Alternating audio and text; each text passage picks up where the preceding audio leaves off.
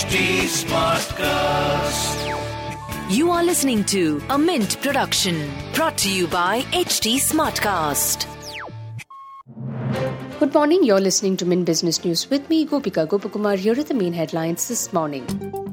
SpiceJet received DGCA's nod for wet leasing 5 Boeing 737 MAX planes for up to 6 months. According to reports, the airline has already deployed 2 of the aircrafts on different routes. Generally, wet leasing of planes is allowed for short periods to tackle supply constraints and ensure that airfares do not surge significantly. Indus Towers will raise up to 2,000 crores via non-convertible debentures. The fundraise was approved by the board after Q2. After the second quarter results, which saw 44% drop in net profit to 872 crores. Adani Green Energy received shareholders' approval to appoint Ahlam Friga Noy as non-executive and nominee director in the company. Ahlam is a seasoned public affairs, geopolitical advisor and negotiation expert with 20 years' experience in the public as well as private sector. JSW's US unit raised $182 million long-term debt from Italy's Intesa Sanpaolo and Banco BPM in order to upgrade plate mill in Baytown. Out of the total financing, $70 million is under the guarantee by the Italian government to promote Italian exports, whereas the rest of the capital is a term loan.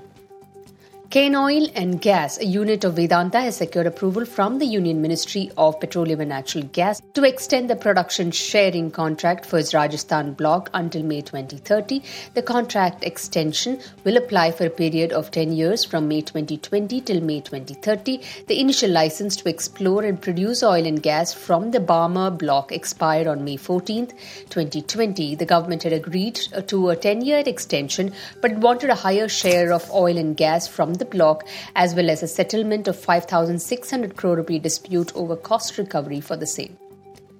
Milkshake and ice cream brand Keventas, operated by Super Milk Products Private Limited, announced an equity investment from Jubilant Bhartiya Group for an undisclosed amount. The investment is expected to help Keventas accelerate its plans to open over 300 stores in the next 3 to 4 years, with the additional aim to grow the ice cream business. Moving on to markets, domestic markets opened higher in trade today despite somber cues overseas. Asian markets opened lower following a volatile day at Wall Street and disappointing results from tech companies.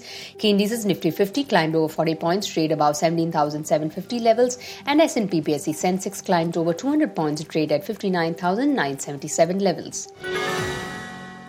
In business term of the day, we look at refinance. It occurs when the terms of an existing loan, such as interest rates, payment schedule, or other terms are revised. Borrowers tend to refinance when interest rates fall.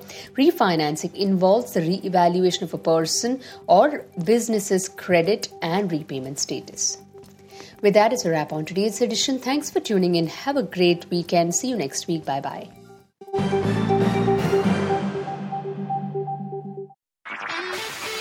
This was a Mint production brought to you by HT Smartcast. HT Smartcast.